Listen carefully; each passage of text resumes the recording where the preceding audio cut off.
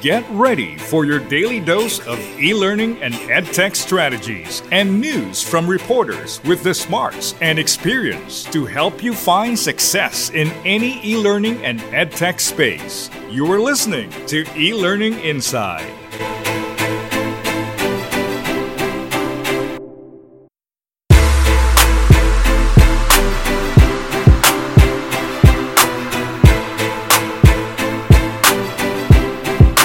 Is an increase in state funding the solution to lower tuition in higher ed? Almost fortnightly, it seems, a report or article emerges about the increase in tuition at American institutions of higher education. Some describe what caused the hikes, and what policies can be adopted to reverse the trend. Many of these reports tend to land on the same conclusion. State disinvestment in higher education that began during the Great Recession has driven the hikes in tuition we see today. In the past month, discussion at the Century Foundation's Higher Ed 2020 conference fell into this category, as did a report from the Center on Budget and Policy Priorities. The latter paints a damning picture. Adjusting for inflation, state funding on a per-student basis has fallen since 2008 in all but 4 states. Those cuts have occurred in many states continuously over the past decade. Between 2017 and 2018, in fact, state funding was reduced in 31 states. That's despite a humming economy and incredibly low unemployment levels. In the words of report authors Mitchell et al., it seems like a no-brainer. Between fiscal years 2008 and 2012, for every $1 state lawmakers raised in new revenue they cut $3 from existing spending. This led to exceedingly deep cuts to higher education, which contributed to higher than typical tuition increases, described above, that might have been avoided if lawmakers had pursued a more balanced approach. These hikes in tuition disproportionately affect vulnerable communities. It raises the barrier of entry. And what's more, it has occurred cyclically for decades.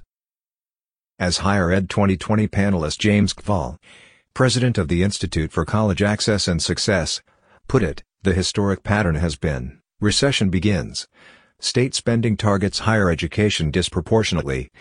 The economy comes back, the money isn't necessarily put back in higher education. The effects of state disinvestment.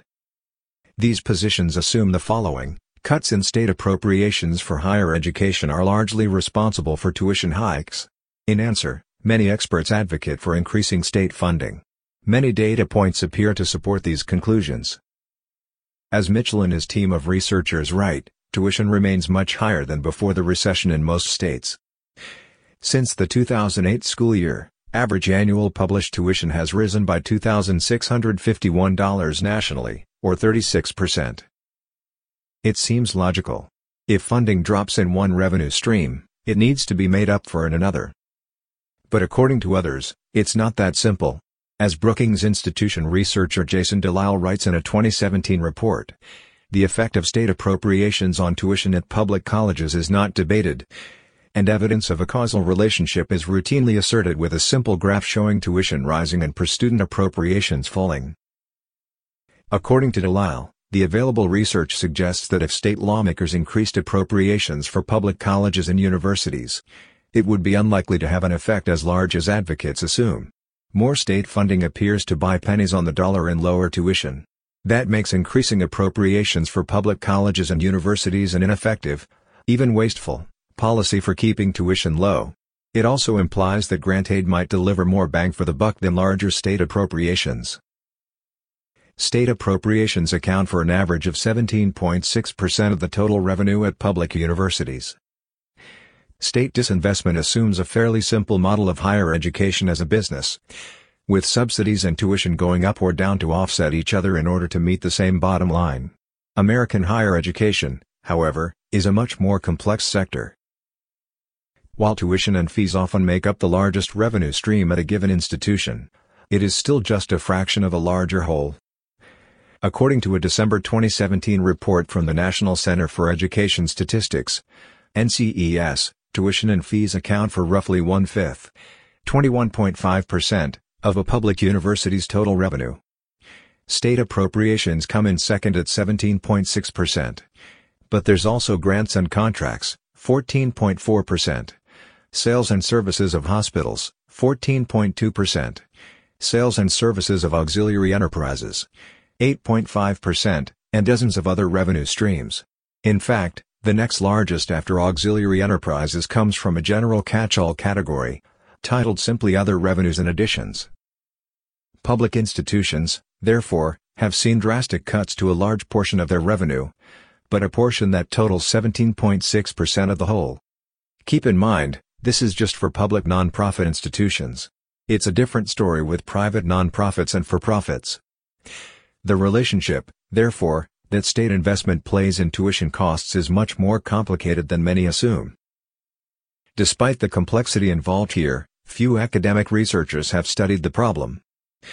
According to Delisle, just 3 studies over the past 2 decades examined the relationship between appropriations and tuition using the same methodological standards applied to test the Bennett hypothesis, and 2 of the 3 did so only tangentially. One of these was also conducted by the NSYS back in 2001. The team looked at institutional revenue between 1988 and 1997 along with a slew of determining factors. They found that fluctuations in state appropriations accounted for between 19% and 28% of changes in sticker price tuition. Not every student pays sticker price tuition, and the results might be skewed because of this factor. But it still provides a very different narrative from the reports emerging today. Delisle asks, what might explain why appropriations have such weak effect on tuition? Again, the studies discussed above do not offer much explanation, but 2 theories come to mind. Perhaps universities look to exploit their pricing power in the market, leading them to raise tuition whether appropriations rise or fall. Or maybe when faced with a reduction in state funding, universities cut spending instead of raising tuition dollar for dollar. Those are excellent theories for future research to test. Another study published just a week after Delisle sought to accurately model the financial environment of public institutions to seek to explain rising tuition. It found that demand-side availability of federal student loans played a larger role in tuition increases than state appropriations. This idea is known as the Bennett hypothesis, because it was stated also with very little evidence at the time by Ronald Reagan's Education Secretary William Bennett in 1987. Numerous studies over the years have also poked holes in this explanation for rising tuition. It's all political. A more important question might be why so many experts, think tank researchers, and policy wonks continue to put forward the state disinvestment theory or the Bennett hypothesis as gospel? Politics would be a good place to start. The Wikipedia pages describing the Century Foundation and the Center on Budget and Policy Priorities both bear the term progressive. William Bennett was a conservative politician. While not as politicized as debates on, say, gun control or abortion, theories describing the hike in college tuition generally follow political lines. The state disinvestment explanation marks a liberal line of thought, and the Bennett hypothesis is on the other side of the aisle. The Center on Budget and Policy Priorities counts George Soros as a major donor. The Brookings Institution, meanwhile, is considered much more centrist, with perhaps a slight liberal bent. Political affiliation likely does not account entirely for the continued, and singular, belief in either state disinvestment or the Bennett hypothesis, but it's troubling that think tanks would treat issues of such import with so little rigor.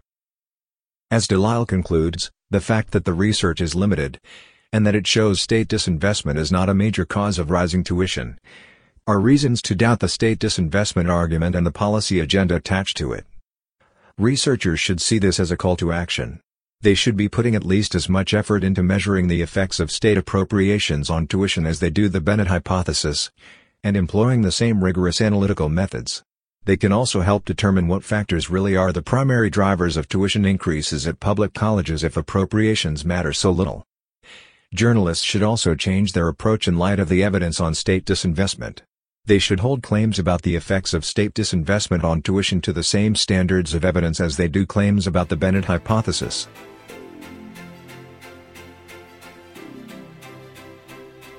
Thanks for listening. Be sure to add and rate eLearning Inside on your favorite podcast listening platforms. Be well.